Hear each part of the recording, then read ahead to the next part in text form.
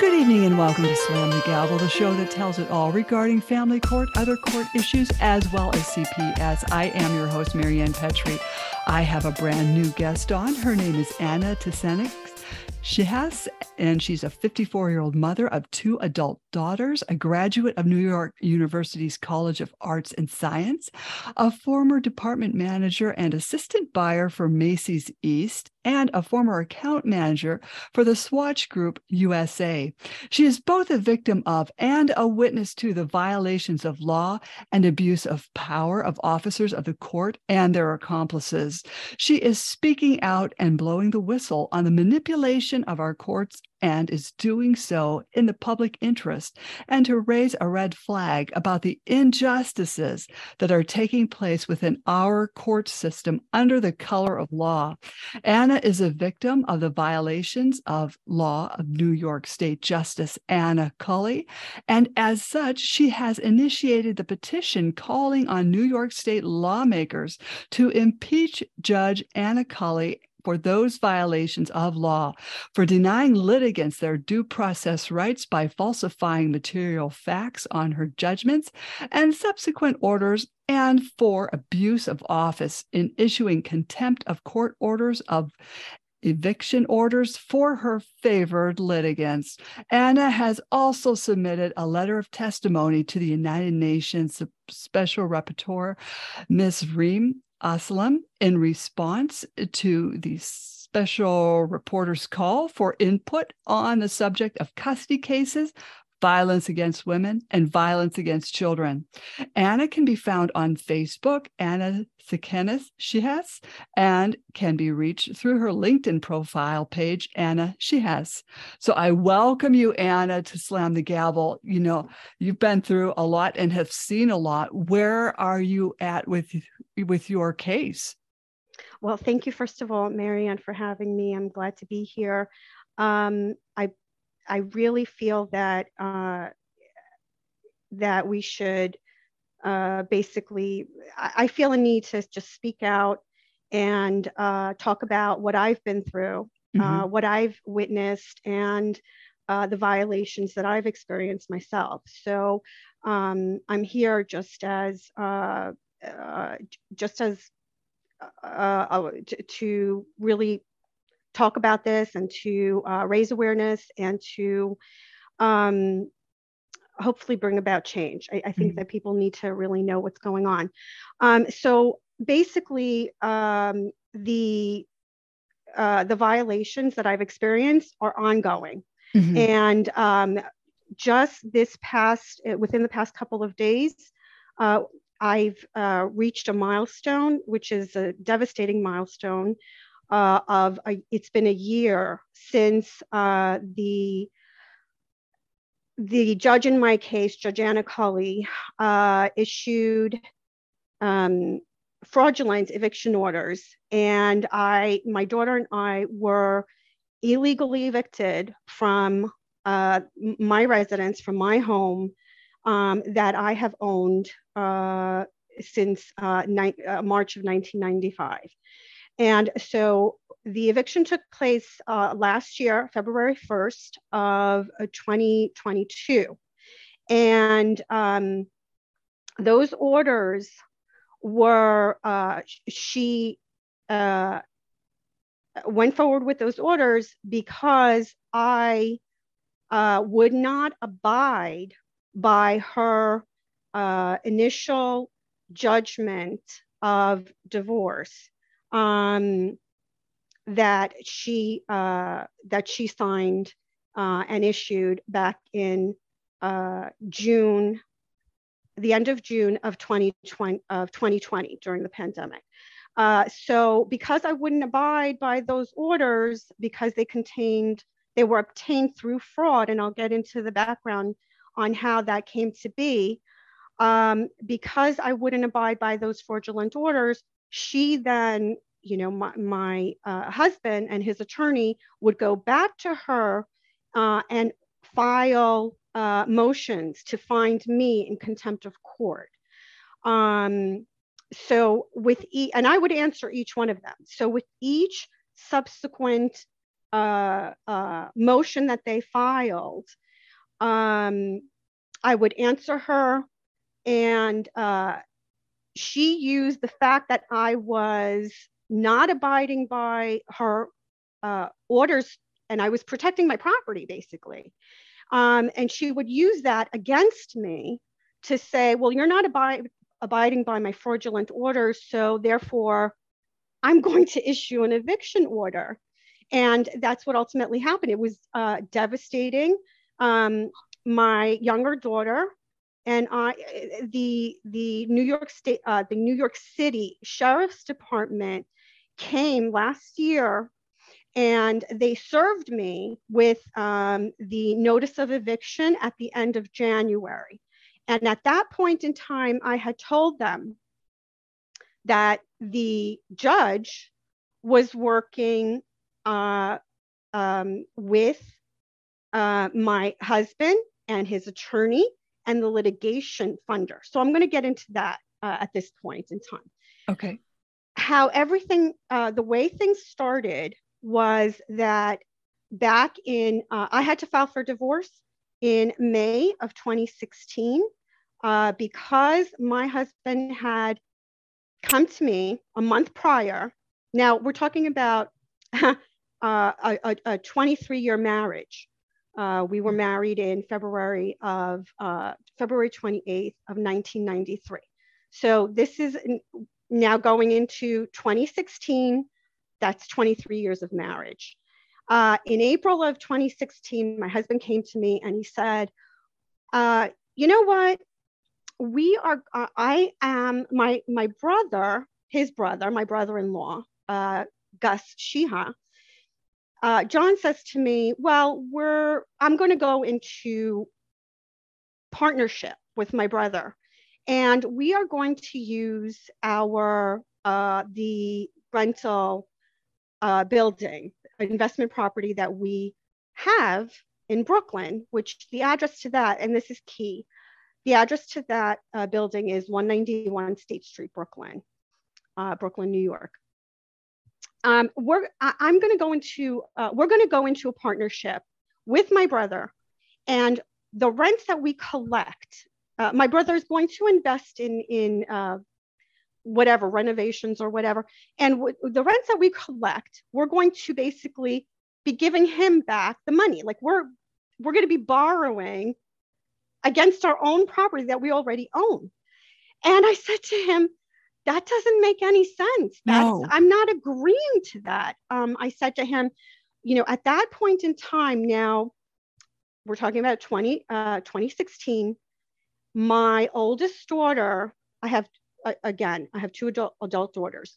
My oldest daughter at the time was 18 years old, and my youngest daughter was 15 years old. So now they're both in their, late teens. My oldest daughter is already not considered a minor, right? So, so she was on her way to college. We had gotten the college acceptances letters. She received scholarships. That's a thing with the girls, with both girls. And I said to him, absolutely not. I'm not agreeing to that. Mm-hmm. We have our oldest daughter is starting college, and our youngest daughter is, right behind her. So I'm not agreeing to that. We're doing just fine. The building that we have, we're managing it, fine. And I just want to put a footnote here that we didn't, we never had like an extravagant lifestyle. We were at that point in time, we had two rental buildings, mm-hmm. But he and his brother zoned in on this particular building, 191 State Street, because that building was transferred to us in a life estate deed.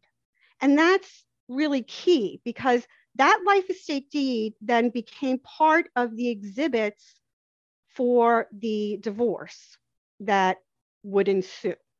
Now, okay, so that's the background. He came to me, I said, no, I'm not doing it.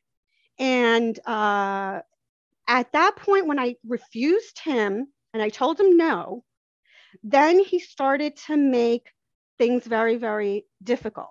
It wouldn't be until later on in this in the divorce process, I wouldn't discover until later on that this was all premeditated. Mm-hmm. And I discovered that it was all premeditated because once we eventually started going through the divorce process, my attorney showed me the contract, a promissory note that he eventually signed with his brother Mm-hmm. after he was served with the divorce papers. So going back, so we had that conversation. I said, no, absolutely not. He started to make life very difficult. And he would not only make life difficult for me, he would make life difficult for the girls as well.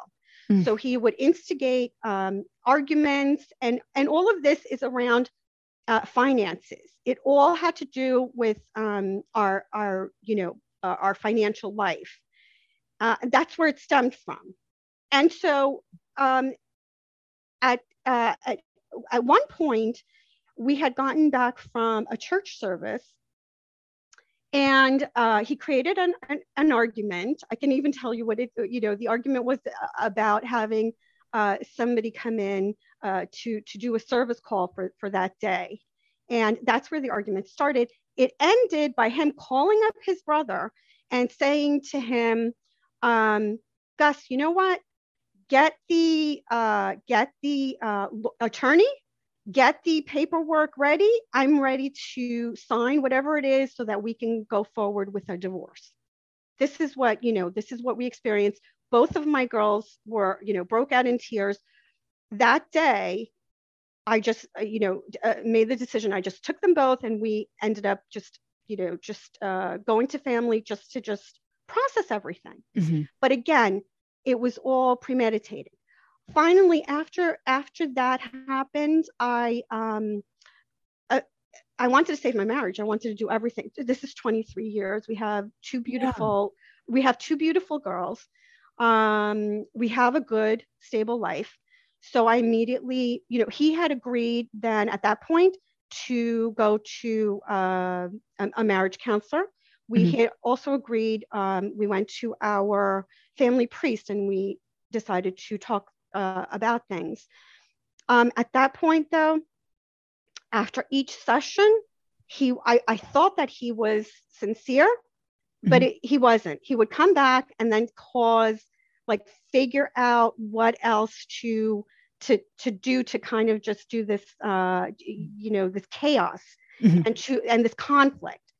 Finally, it was, again, this brings us to about like mid-May. I retained an attorney because I saw the writing was on the wall. Mm-hmm.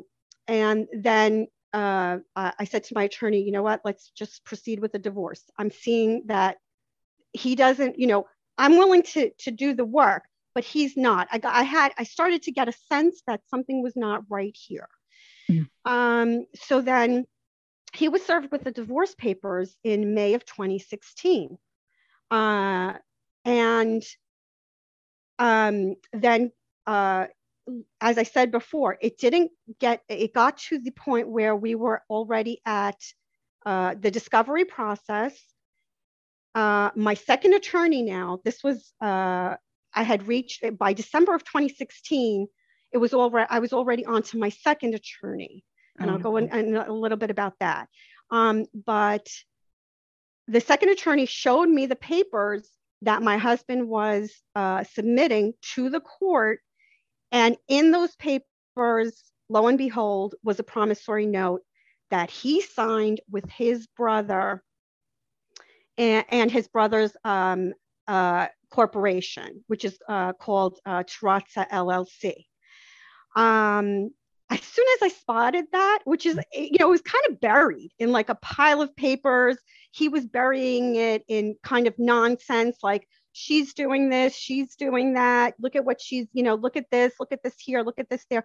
So it was kind of just buried. I had to like quickly go through everything. when I sat down and actually read it and did my research on it, I discovered that, you know what, this is fraud. Mm-hmm. You know, and I told my then attorney, my second attorney, Michael Dickman, I told him, I said, you know, something is not right here. By him going against, uh, by the way, him going ahead and signing a financial agreement with his brother after he was served with a divorce summons, that makes it a breach, a violation of automatic orders. Here in the state of New York, once a divorce action is initiated, automatic orders go into place, hence the word automatic. Mm-hmm. And he knew this.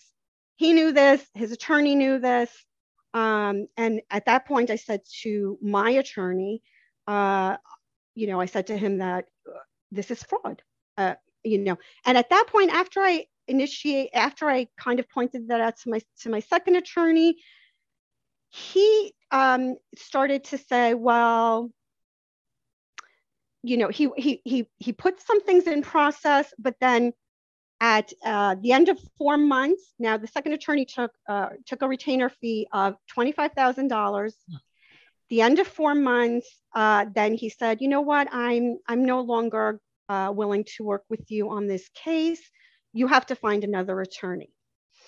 So this brings us to about early, like January of 2017. At that point in 2017, I then find another attorney who's willing to take on the case. He asks for another $25,000 retainer fee. And by the way, the first attorney who helped me initiate the divorce action, her office took $10,000. So the $10,000 for 4 months. Then we went to attorney number two, $25,000 for another 4 months. And then he decided, when I started to point out the fraud, he turned around and said, I can no longer represent you. The third attorney then, he was another $25,000 retainer fee. I didn't have, you know, I didn't have the money. I needed to borrow money from family, and luckily I was in a position where I could do that. The first attorney, I had to liquidate my IRA, as you mentioned in your introduction. I had worked my early career before I became a stay-at-home mom to raise our two daughters. When I worked for Macy's and when I worked for Swatch, I had started a 401k. I had started an IRA. I had to liquidate that, and just to pay for the attorney's fees. So, and that was just the first attorney. So then again, so like by the time that I got to the third attorney, we're talking about $60,000. And, you know, not to drag things out, but at that point with the third attorney, some things were happening where the third attorney was stating that my husband and his attorney then approximately like by the middle, I believe it was in June or July of 2017, decided that they were going to file an appeal for the temporary orders of Judge Anna Cully to contest the 50-50 custody agreement. He wanted, and which is ridiculous. It's ridiculous because we're talking about, you know, the, again, my oldest daughter by 2017, she was already 19 years old. There really is no custody there, right? Right. So then the second, my younger daughter at that point, she was 16 years old. So now he's contesting, and this is what I'm talking about, the crazy making. He was and the conflict making. He was contesting in an appeal the temporary orders. Basically, it boils down to the temporary orders of custody of a 16-year-old, where there was no problem with any of this. So and the reason why what I'm saying, going back to what I was saying before, that all of this is kind of premeditated. It's all basically planned out. What happened was, when I said no to him, to the financial agreement, he decided, well, you know what? Now I'm going to force you into a situation where I'm going to financially destroy you. He forced the situation. Basically, what he engaged in was financial rape. Our estate at that time, that when I filed for divorce, our estate at that time, and I'm talking about, we can boil it down to like really real estate properties, which is 3 key real estate properties. The property that was under the life estate deed, 191 State Street, that was at its peak worth $4 million. Now the fluctuation is very minimal. There's not these like wide fluctuations. The second home that we purchased during our marriage, investment home, which we purchased back in October of 2003, that was another joint property, 458 State Street. That was worth another $4 million. So now we're up to $8 million. And our home that we purchased after we got married in 1993, we purchased our home in March of 1995. The marital home we purchased for $240,000 at the time. By now, it's worth over $1 million. So we're talking about $9 million in the marital estate, in joint, and all of the properties are and were jointly owned. So he couldn't decide, how was he going to make his case? How was he going to get full control of the properties? The only way that he could do this is to use and weaponize the court system. He knew this. Immediately after I filed for divorce, one of the first motions that, my attorney, I told my attorney, I said, everything is under his name. I gave up my career, and I would do it again. I'll be honest with you. I gave up my career to raise our family. So at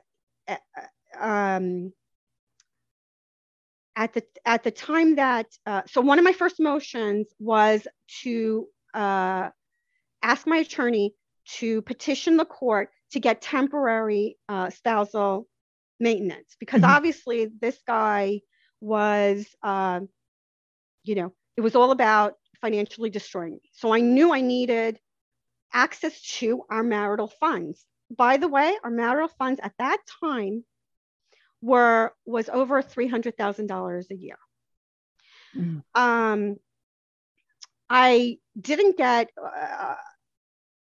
any spousal maintenance. Basically, what the judge said in her orders was that she was keeping everything as of the status quo. So he took that to mean, okay, the status quo, he took that to mean that he was going to take over all of the finances, and he was only going to give me $100 a week. Okay, so like for spending money, which, again, I'm going to the court say, crying that, I need to divorce this person because he is breaching his fiduciary duty towards me and our children. I offered we ended up going to trial.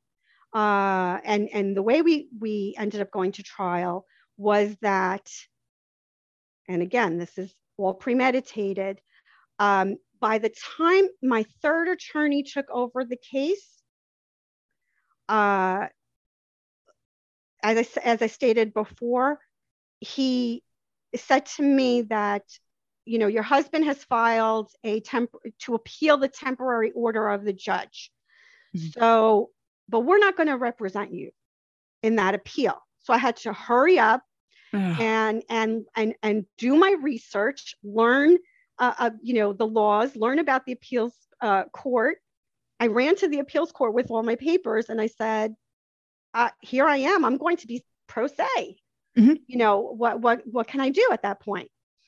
Well, it turned out that with the appeals court, they didn't get the appeals court asked for certain documents from the other side. They didn't get it into the court. So of course the court and the judges dismissed it, and rightly so, because again, this was all pretense, to get me into the appeals court process and just do a lot of crazy making over there. That was the one good thing. That was a good decision that the appeals court said, you know what? No, you're not getting the documents in on time. We're dismissing it. That was good. Now that was the summer of 2017. By, I believe it was about August or September of 2017, he serves me with an order to show cause. Again, the order to show cause, first time that I'm seeing like an order to show cause, that he's basically saying, we're asking the court to find her in contempt of court, and to either fine her or for her to serve jail time. And so let me give you some background onto why they were trying to get me, for this order to show cause. As I stated before, one of his first motions that he filed with his attorney upon being served with the divorce papers was that he wanted for the court to order that our family members, all of us, should undergo psychological, custody, right? Yeah, all of it. Psychological, custody, forensic evaluations, right? And again, how can you, where there was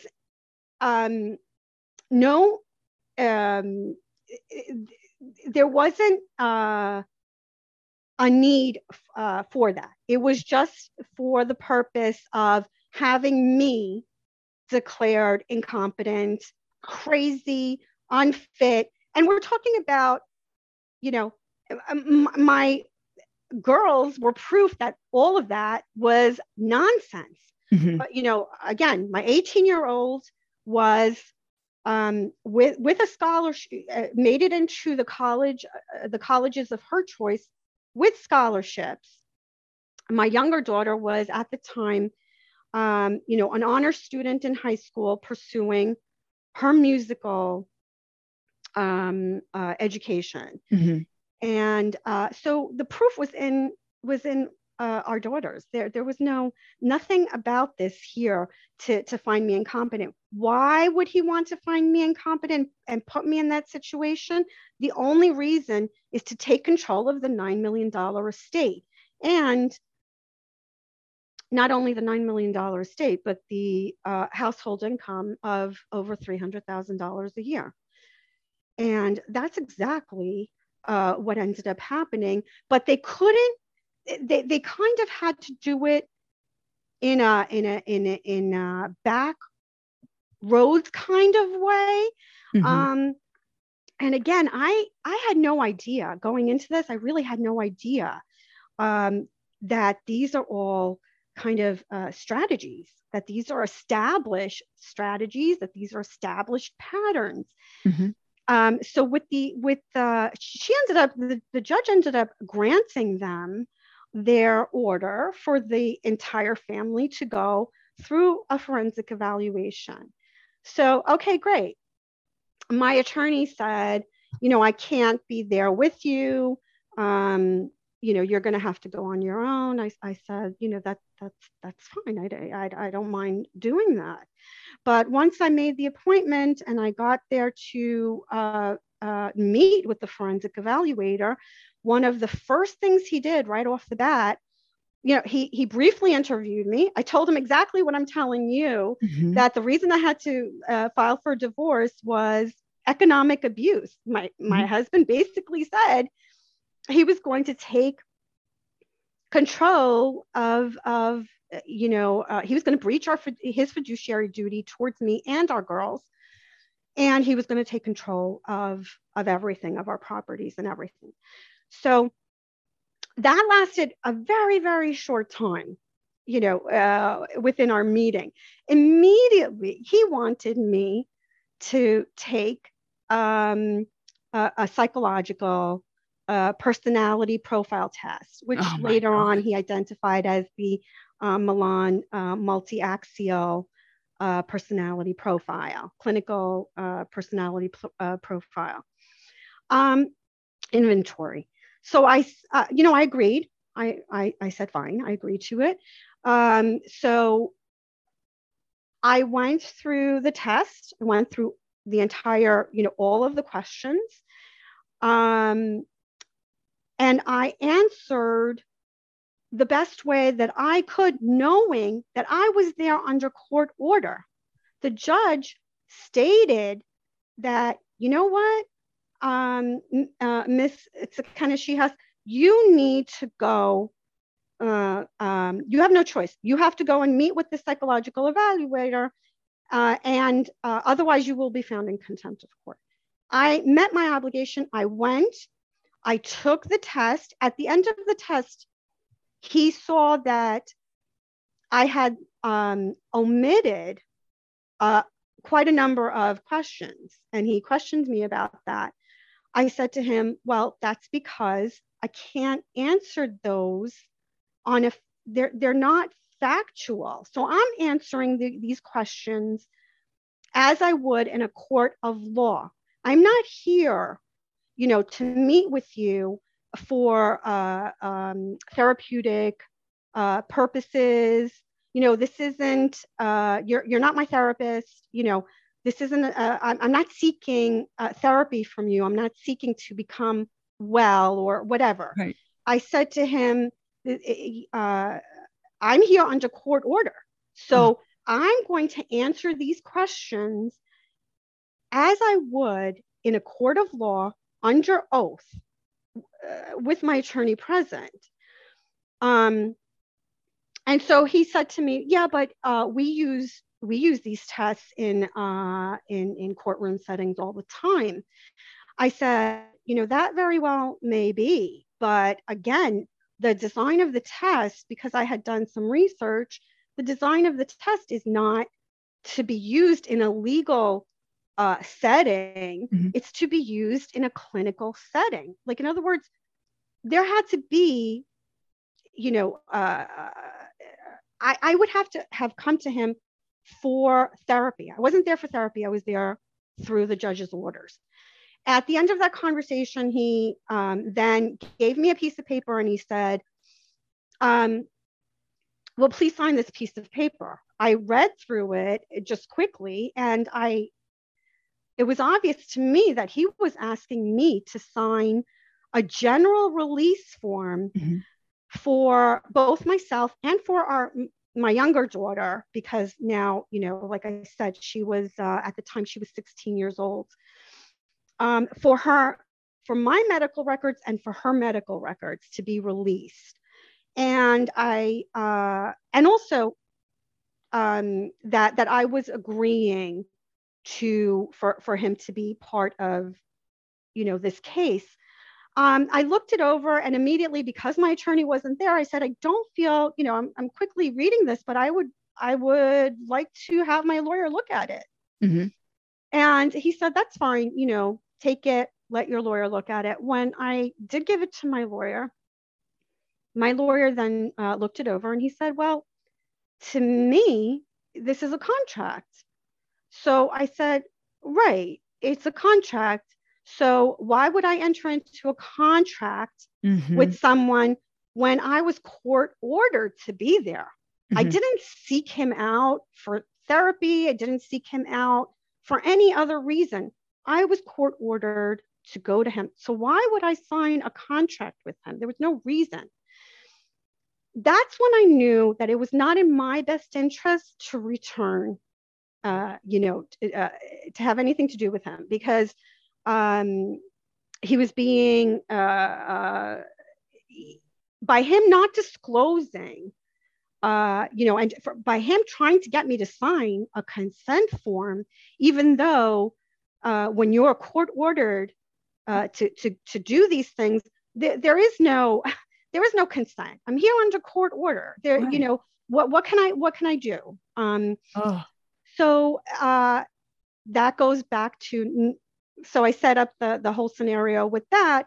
That goes back to now with my third attorney. The other side filed an order to show cause to find me in contempt because they were stating that because of those actions that I was in contempt of court, that I did not abide by her court orders. And I stood up at that, when I met with my, again, the attorney that was representing me at that time, the third attorney, I said to him, well, we have to answer this order to show cause, because if I don't answer this order to show cause, she can throw me in jail and she can fine me for no reason. And his advice to me was like, oh no, we're not going to do anything. We'll just show up that day, whatever it is. I didn't think that made any sense to me. So he did allow me to prepare, my response to the motion, which I did. After I prepared my response to the motion, and before the actual court hearing, he called me up and he said, you know what, one of the partners wants to have a talk with you. Can you come in? I said, that's fine. And so the partner sat down and said to me, well, we are, we're not going to be representing you anymore because apparently, you want to actually speak out. Right. And they don't like that. And you want to intervene so that you're not going to be thrown in jail. Oh. I mean, that's not what he said, but that's the the message that I got. So, and he said we could do this one of two ways. You can either move on, on your own and whatever, or you would have to request that, you could, kind of ask that we put in a motion to withdraw from the case. I went through this with my second attorney. I made the mistake with my second attorney of saying to him, okay, I'll move on, and that was foolish of me because it didn't get it on the record. So I learned by this time. So I was like, nope, you're going to have to put in a motion to withdraw. That's just the way it is. Mm-hmm. And so we showed up on the hearing day of the order to show cause. And the judge basically was then yelling at me. She basically said to me, you can't have it both ways. You are represented, so you cannot speak on your own behalf. So you can't have it both ways. You have to make a decision. And that's when my attorney said, we are going to be filing a motion to withdraw. Make a long story short, she granted them the motion to withdraw. Now this brings us into 2018. By January of 2018, the third lawyer had withdrawn. I'm now pro se.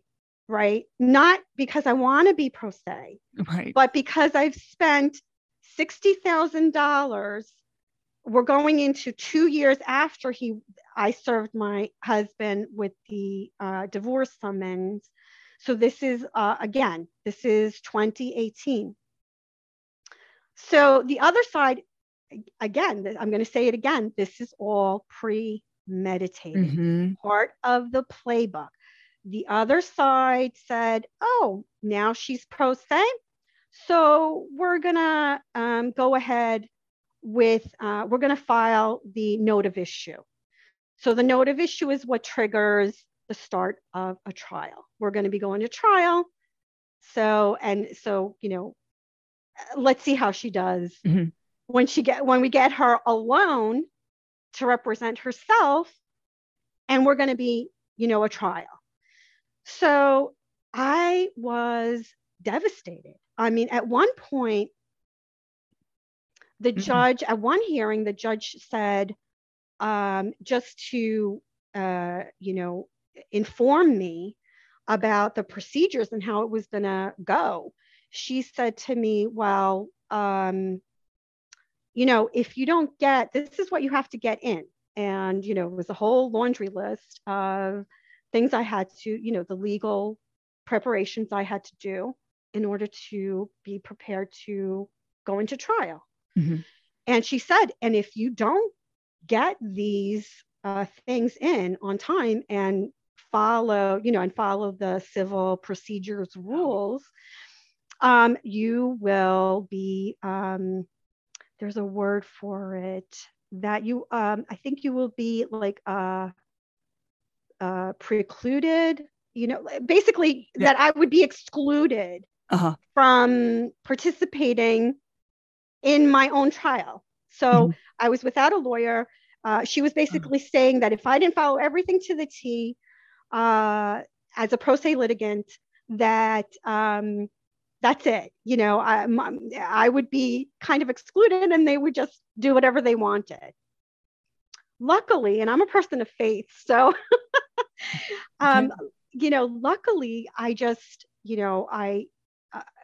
I remember when she was saying that in the courtroom, and I've always been respectful, always stood up when you're supposed to stand up. I was standing up at the time when she was saying all these things, and when I heard her saying that, you're probably, if you don't follow these rules, you're going to be excluded.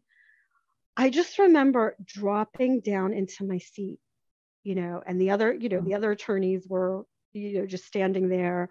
At this point in time, there was an attorney for the child. There was an attorney for the child, because that was part of, not only did they put in the motion for the forensic evaluation, the custody evaluation, but then they also put in a motion for the attorney for the child. So those two things were granted at the same time. So then the attorney for the child, right, and the attorney for the child was present through all of this.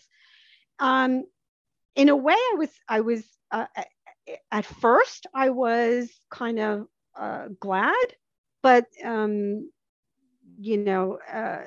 attorney for the child was completely useless. Useless. And then by the time we got to pretty much almost the end of the trial dates, after the trial took place, basically the trial was ending in 2019. So at that point, my younger daughter, she was already, she reached the age of majority. So she was no longer a minor. And, lo and behold, the attorney for the child withdraws. She did nothing the whole time. She didn't do anything.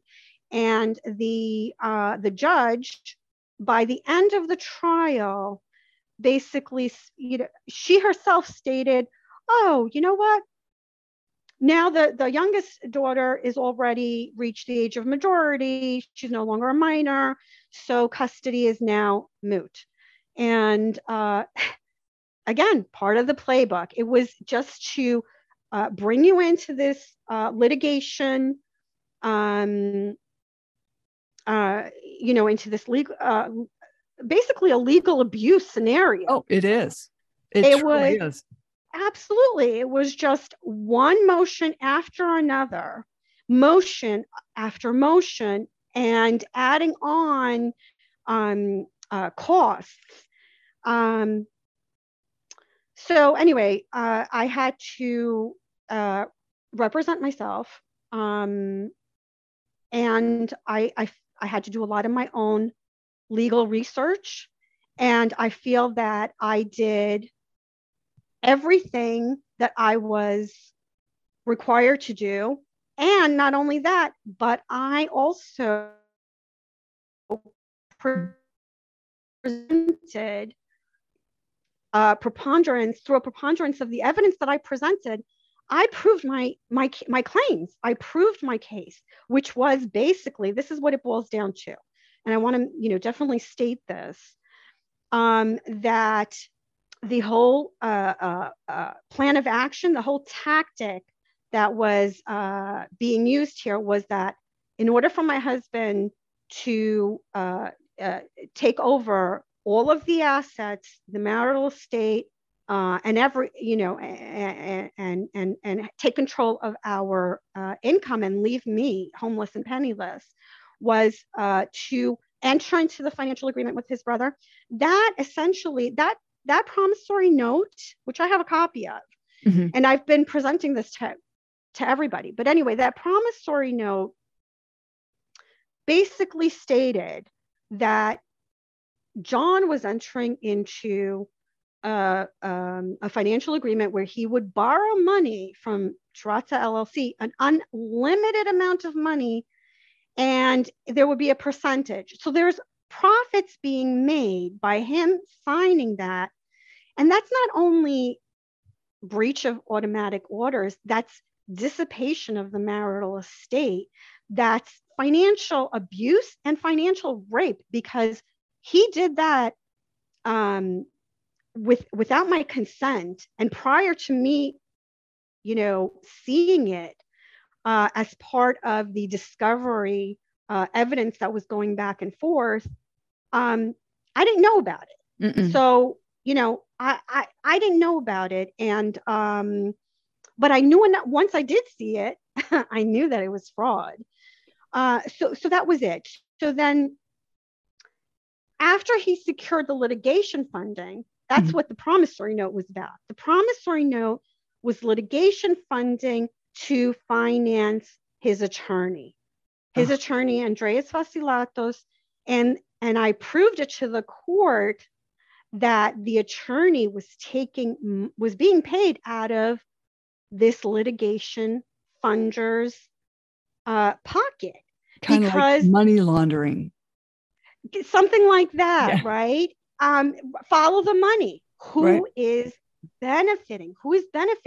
Obviously, the attorney's benefiting, and the attorney is going to do whatever they're saying. And what were they telling the attorney to say?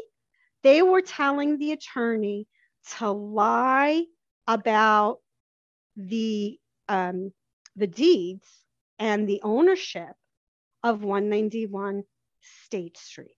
So they paid their attorney to falsify material facts about 191 State Street, and that was entered into evidence as well. And I pointed that out to Judge Cully as well. I said, Your Honor, they entered into a financial agreement.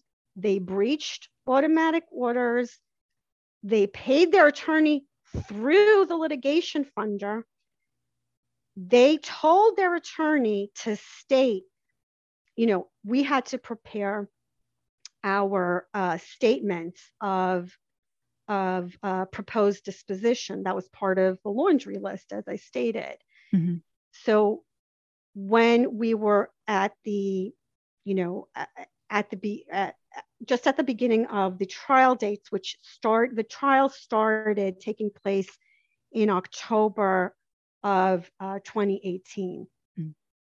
And so in the opposing attorney, in his statement of proposed disposition, which it was amended.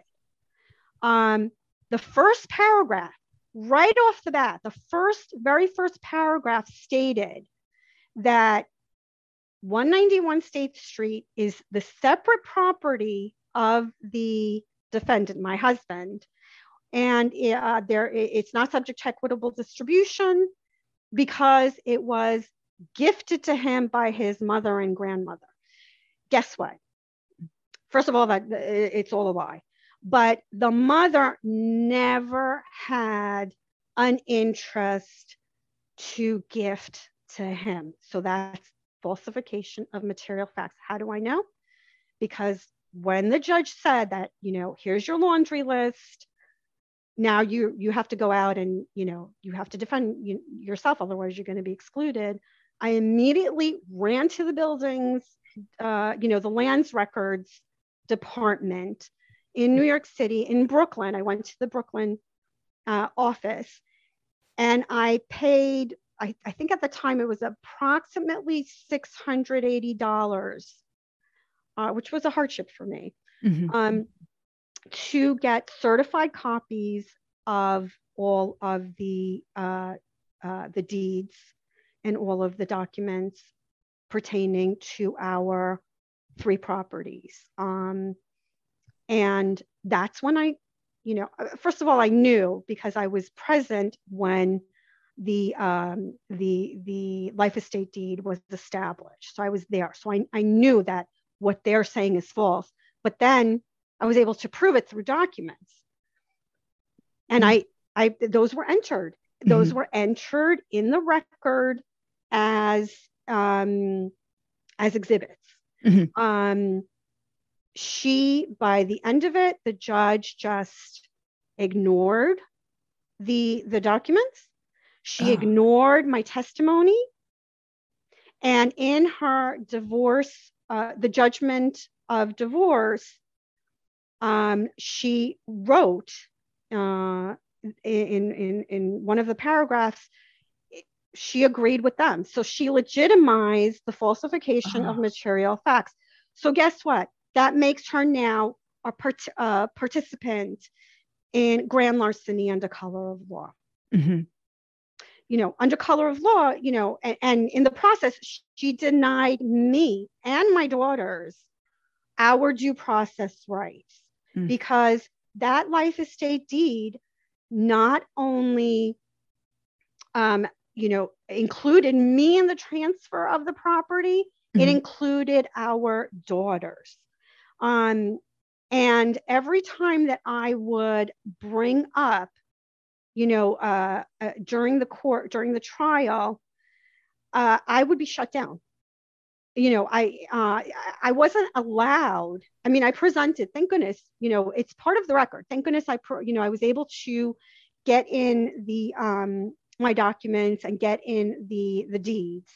But she would shut me down when I started to during the course where I was, when it was my turn to redirect, because his attorney kept trying to state, they kind of thought that I wouldn't know, and it was difficult. I will admit, I'm not a lawyer. No. And so it was really, really difficult for me, but they were counting on the fact that I would kind of not know what to do, and that I would, and that they would be able to say, oh, look, well, she just didn't know what to do. The fact is that I proved everything. I was able to get everything done. And even now I'm able to talk about it because I've researched, the laws, and in doing what they did, they broke several, and I'm talking about the judge, and that is why I have initiated the petition to call for the impeachment of Judge Anna Culley, and that can be found on change.org. So the judge became a participant in breaking New York state and federal laws, numerous federal laws. And if you go onto anyone who wants to view it or read it, I welcome anyone. I invite them to actually view it and read it and sign it and share it. Because you know, if she's on the bench and if she got away with it now and she doesn't face any consequences, she'll do it again. Oh, you yes. know, there needs to be consequences. There needs to be accountability. Mm-hmm. And what I'm stating is that it's in our system. I'm not stating anything that's like, you know, extraordinary. It's in our New York State Constitution. Our New York State Constitution provides a form of checks and balances for our government. And under Article 6 in section, I believe it's section 23, Article 6 of the New York State Constitution, it basically states that the New York State legislature has the power to bring, you know, to open up an impeachment inquiry and to impeach certain judges. Mm-hmm. And she is a New York State Supreme Court justice. So she would fall under these rules of impeachment. And you know, I had to do some research, you know, to find out, you know, what happens with these judges. And you know, in New York State, we haven't had a judge impeached since, I believe, when I looked at for about, I think the last judge that was impeached was about 150 years ago in 1872. Why is that? That's not because why is that? Is it because, you know, there's no wrongdoing and we're an incredibly, you know, pristine state? No, it's because we're not doing the job. There's no accountability. There's nobody demanding accountability. We have the power. Mm-hmm.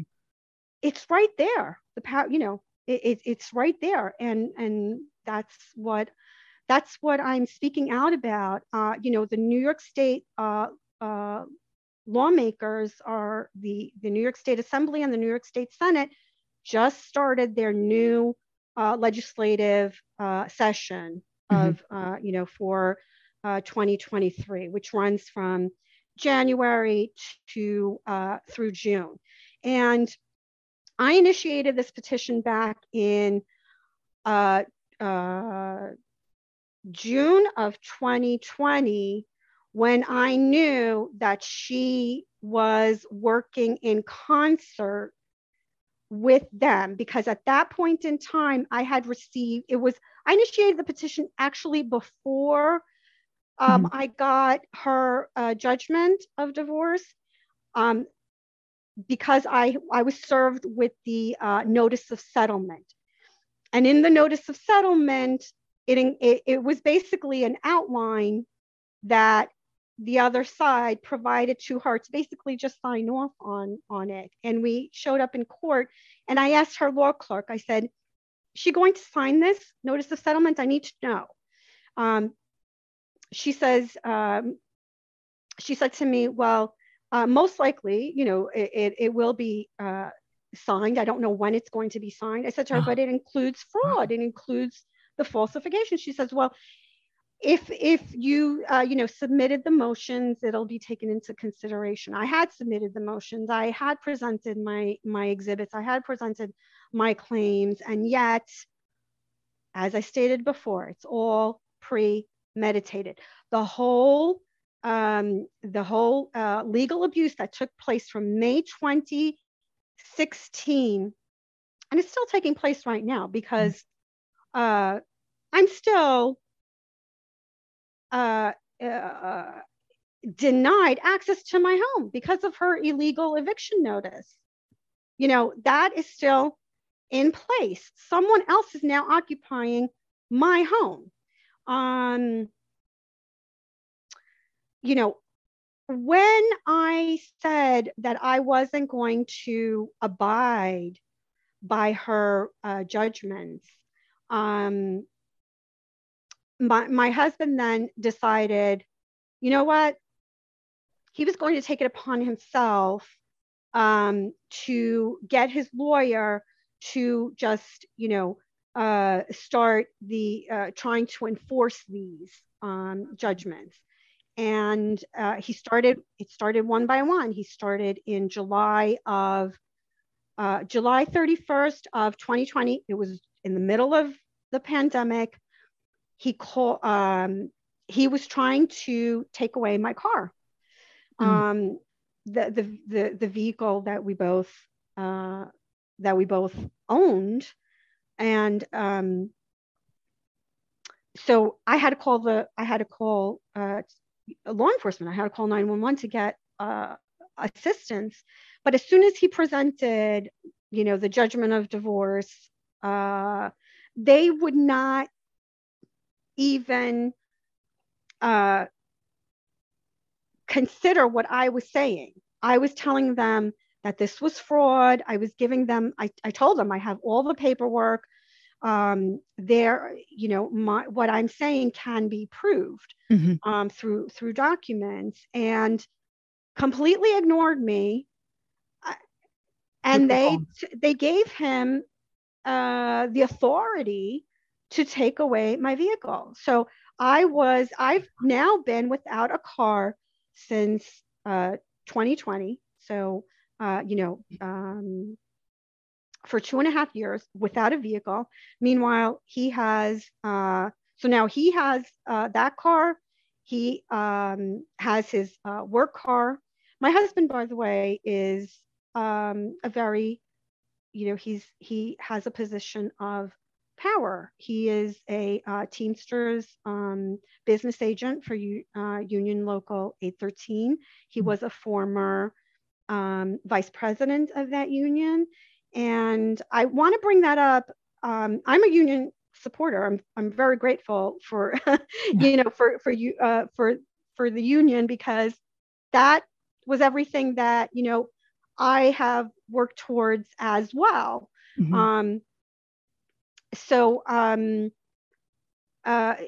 he used his position of power in order to, get this favoritism, get the judge to provide him with all these, to give legitimacy to illegal documents. That's basically it. Because what she did, not only did she not abide by not one DRL, the domestic relations laws, she threw them all out the window. And she basically was stating, she used the excuse that and I want to quote this. I have it here, like pretty much handy, and I wrote this in my letter to the special reporter. I included that in the decision after trial, which was filed in October of 2019, New York State Justice Anna Culley stated that I, as the plaintiff, deliberately caused the alienation of the children from their father, which is completely not true. So just to go back to that scenario, once I stated to the forensic evaluator that I was not going to return to him because he showed bad faith in keeping the truthful information from me, he then during the course of the trial, my husband and his attorney were stating that, well, she didn't comply. I did comply, but now the forensic evaluator still issued a report. And I don't know what he put in that report, because when it was brought up in trial, the judge said all the litigants and their attorneys can, read what's in there, but you have to sign for it. I knew that I wasn't going to sign anything. Basically, he had sent me a letter in the mail, the forensic evaluator, stating that he couldn't complete his any findings because I had not returned. Well, right, I had not returned because it was not in my best interest to return to you. So I knew that at least the minimum amount that I had knowledge of is that he couldn't, there were no findings. Right. So I knew that if I signed off, if I put my signature to anything having to do with his report, I would take it upon myself. It would be consenting. Right. And I was not going to consent to that because I had no, I had no idea what was even there. So I didn't consent. The judge sealed that record, and then she went ahead and stated this in her decision after trial about bringing up parental alienation, which is weaponized. Weaponized. Thank you. And it's completely false.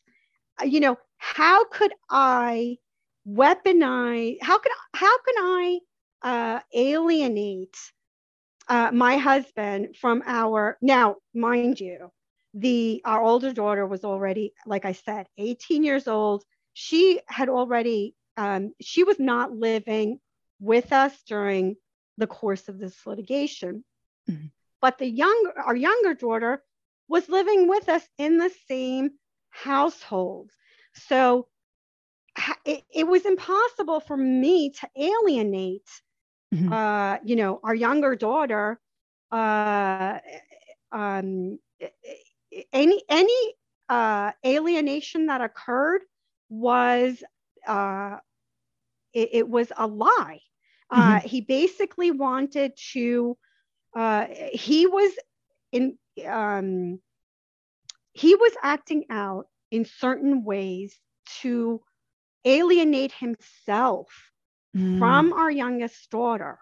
So I was standing back. The one thing that I wasn't going to stand back was when it came to our finances to our property, because again, both girls have a property interest, have a property interest in 191 State Street. And I still haven't, because I'm not acknowledging, I'm not abiding by her fraudulent orders. So I have not relinquished my claim to any of our properties, not 191, not 458 State Street.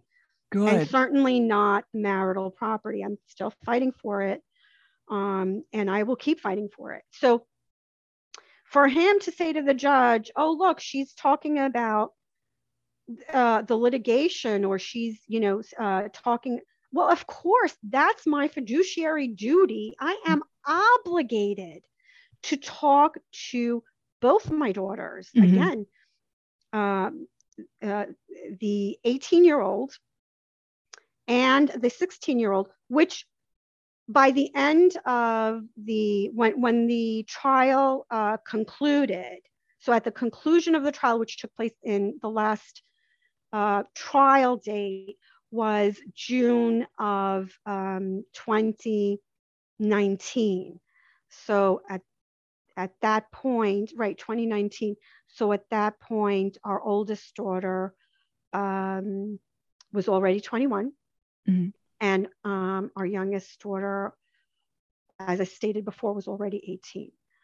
So the laws in and of themselves, again, these were college-bound students. They're not babies anymore. They're not babies. And the federal government itself, because we applied for, we had to fill out the student financial aid form, the federal student financial aid form, because, that was one way for them to be able to, receive student loans for themselves. And so when you're dealing with, when the government is telling you that the student needs to know, to disclose the family's financial, assets,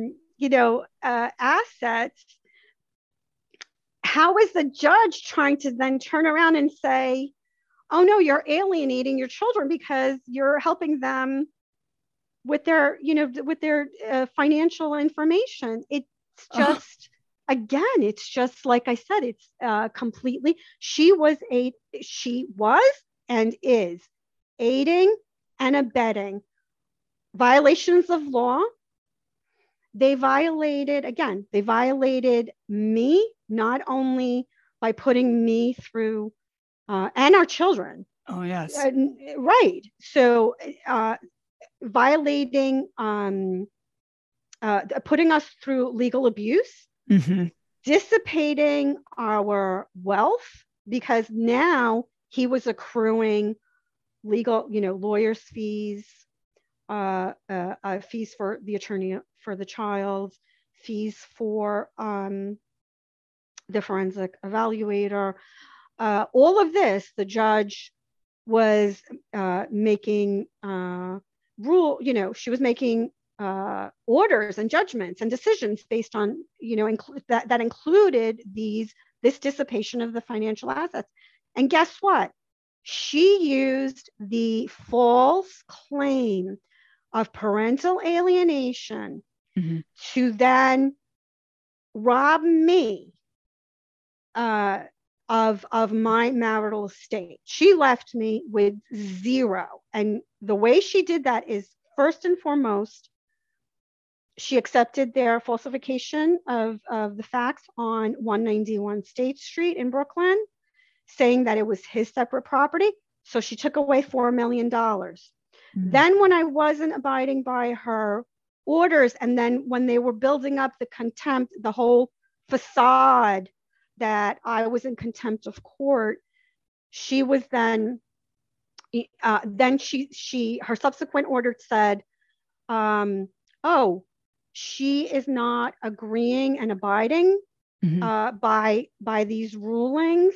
Then guess what, John, I'm making you the receiver I'm ordering the other two properties sold, and I'm making you the receiver of those other two properties.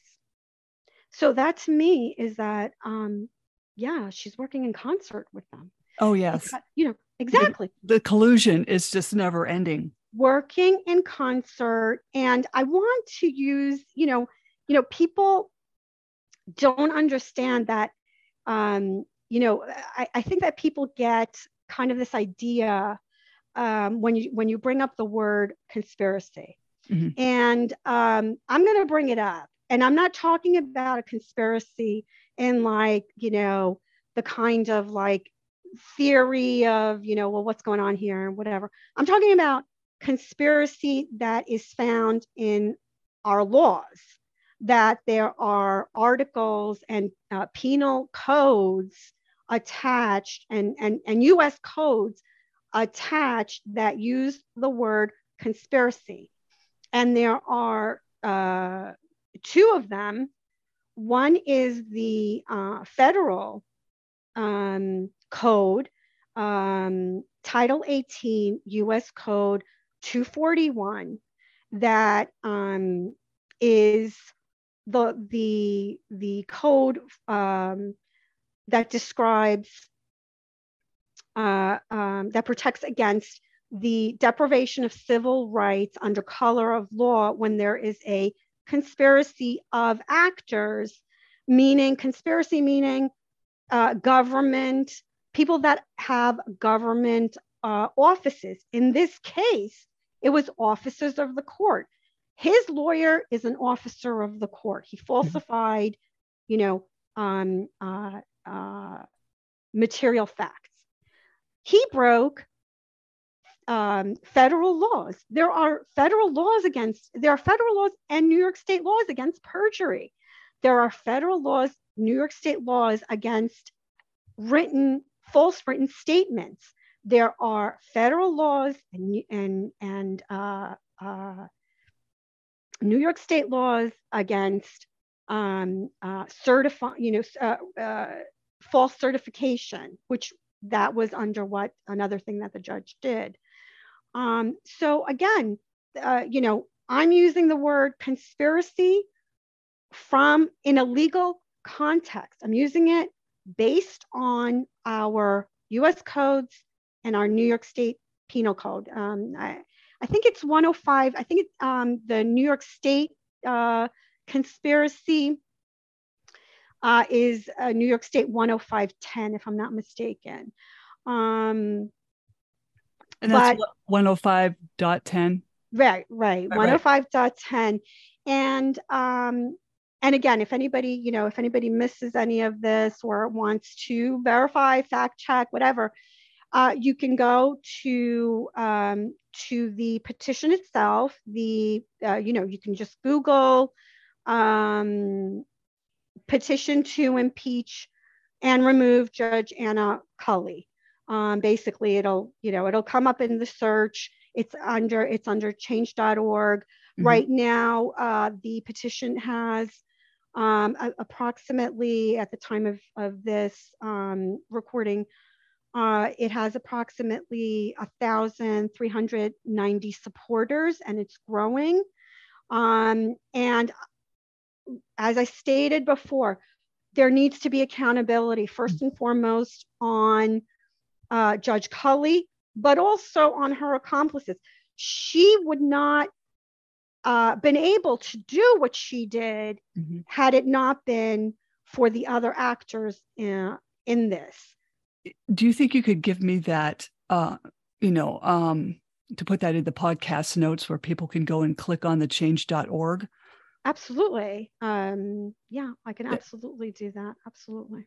Oh, I'm very sorry you're going through this, and why he would do this as a father to the mother. If he really loves his children, why would he put the mother of his children through this is beyond me. That's right. And which brings up, a lot of people talk about the idea of best interest of the child. And it is not in the best interest, right? It is not in the best interest of the child to economically abuse them or their parent. In my case, their mother. Mm-hmm. It is not in the, what is in the best interest of the child is for our laws to be, for our laws to be adhered to. Mm-hmm. That's why we have laws. We have domestic relations laws. We have New York, we have state laws, wherever whatever state you find yourself in. Mm-hmm. And we have federal laws. And I am really grateful that that the special reporter is going to be presenting her findings, that she collected all of these findings, and that she's going to be presenting this to the United Nations Commission on Human Rights, because yes, this is you're going into international laws. You're going into human rights laws that are being abused. And mm-hmm. I also want to point out that the reason that I had to file for divorce was essentially economic abuse. Mm-hmm. And economic abuse is now, gratefully, it's now it's defined in the VAWA, the Violence Against Women Act. Mm-hmm. So it's enshrined there. And I think a lot of people don't realize that economic abuse is domestic violence. Mm-hmm. That's what it is. It's a violation of another person. And the other thing is, I really want to clarify, because some people think that because of the title, the Violence Against Women Act, it actually, even though it has women in its title, it is a gender neutral law. So this, these transgressions, these abuses, these violations can happen to both men and women. Mm-hmm. And they are happening to children. And And that's why I'm here. I'm here to just basically, as to just state a warning, to just put out, blow that whistle, raise the red flag, and say, this is happening right here. This is happening here in the United States. For me, it happens here in New York State. So that's, and I will keep fighting. And it's not just for myself. I will keep fighting for restitution of my property, and for justice in my case. But but I feel that I am in this position, and I need to put a warning out there to our society in general. Yeah, this is happening to me, but this is not an isolated incident. This is not an isolated case. And I've brought up, when I had to start doing research, because I actually felt like what I was going through was just kind of surreal. I mean, like I said, it was a 23-year marriage. And all of a sudden, he's just acting like, just conflict making. And I just couldn't recognize what was going on. I just couldn't recognize it. Was he having a midlife crisis, or what was his problem? So I think it's, yes, probably there was probably a little bit of that, because, at that time, I believe that 2016, yeah, we were, we were both in our middle, midlife ages.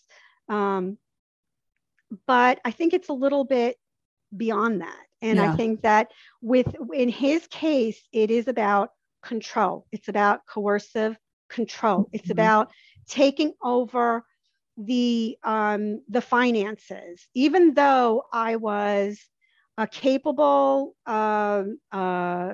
career woman who was handling multi-million-dollar departments and accounts in my career, which I gave up. And like I said, I have no regrets about giving it up.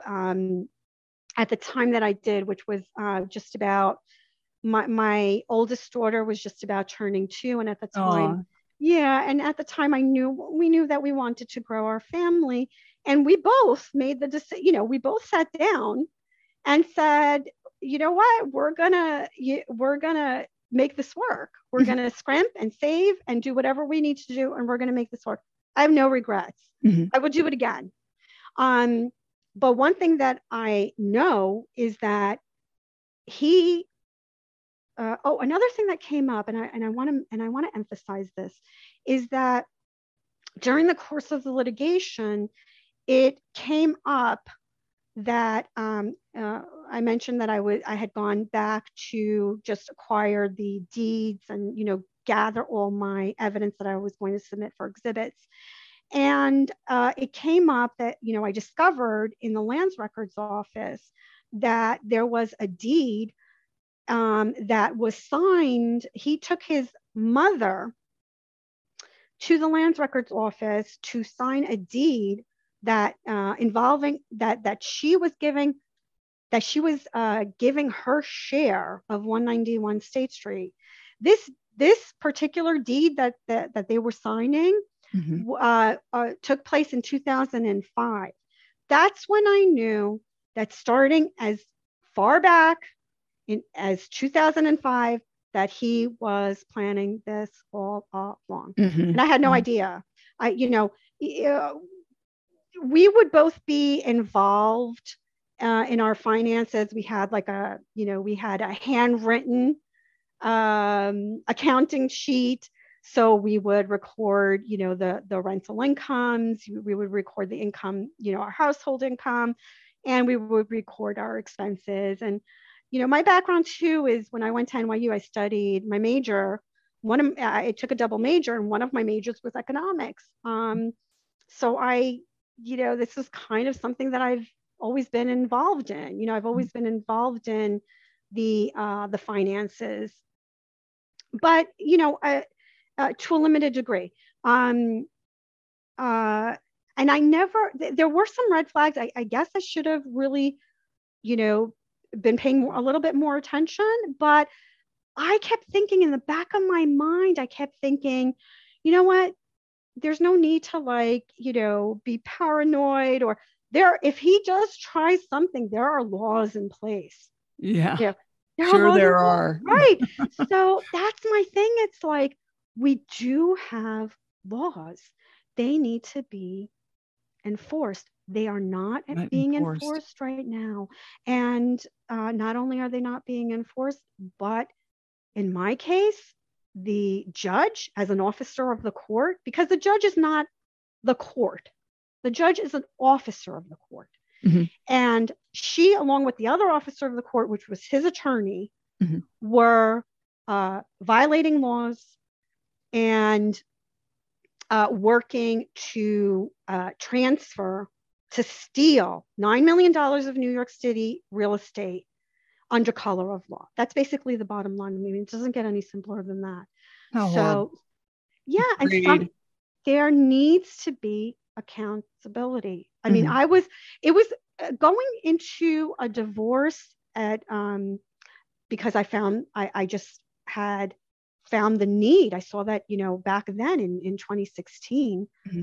I had no choice. I found that, he basically was forcing me into a situation where I had to file for divorce. And now and it would have been devastating for me either way. Mm-hmm. But then to have to start all over, but then try and prove the crimes against you is a little too much. It's just a little too much. You've been through so much. And I'd like to have you back on as a guest again. I would love to join you anytime. I would be glad to come back. And there's a lot of work that needs to be done. I would be, glad to talk about the issues and to give any mm-hmm. updates as far as this particular judge's impeachment, because it needs to be done. It needs to be done. She, I think her term is up the end of, December 31st of 2028. She needs to be removed now, today, as soon as possible. She should not be serving. The New York State Legislature has to remove her. 2023 needs to get done. If anyone has any questions for you, how can they get a hold of you? Basically, my Facebook, I try and keep it, the interaction on public. So, they can comment on Facebook. I do occasionally check in on LinkedIn. So LinkedIn under Anna Shihas.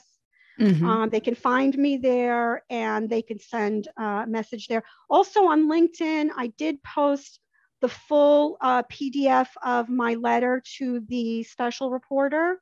So they can find the document there. And like I said, if anybody wants to contact me, reach out through LinkedIn, and I can try and or comment publicly on my Facebook account mm-hmm. page, or even on LinkedIn, and I do answer comments. Mm-hmm. Well, thank you. And also send me that change.org link as well. I will send you the link. Thank you so much, Marianne. Oh, yes. Pleasure. Thank you. Don't jump off.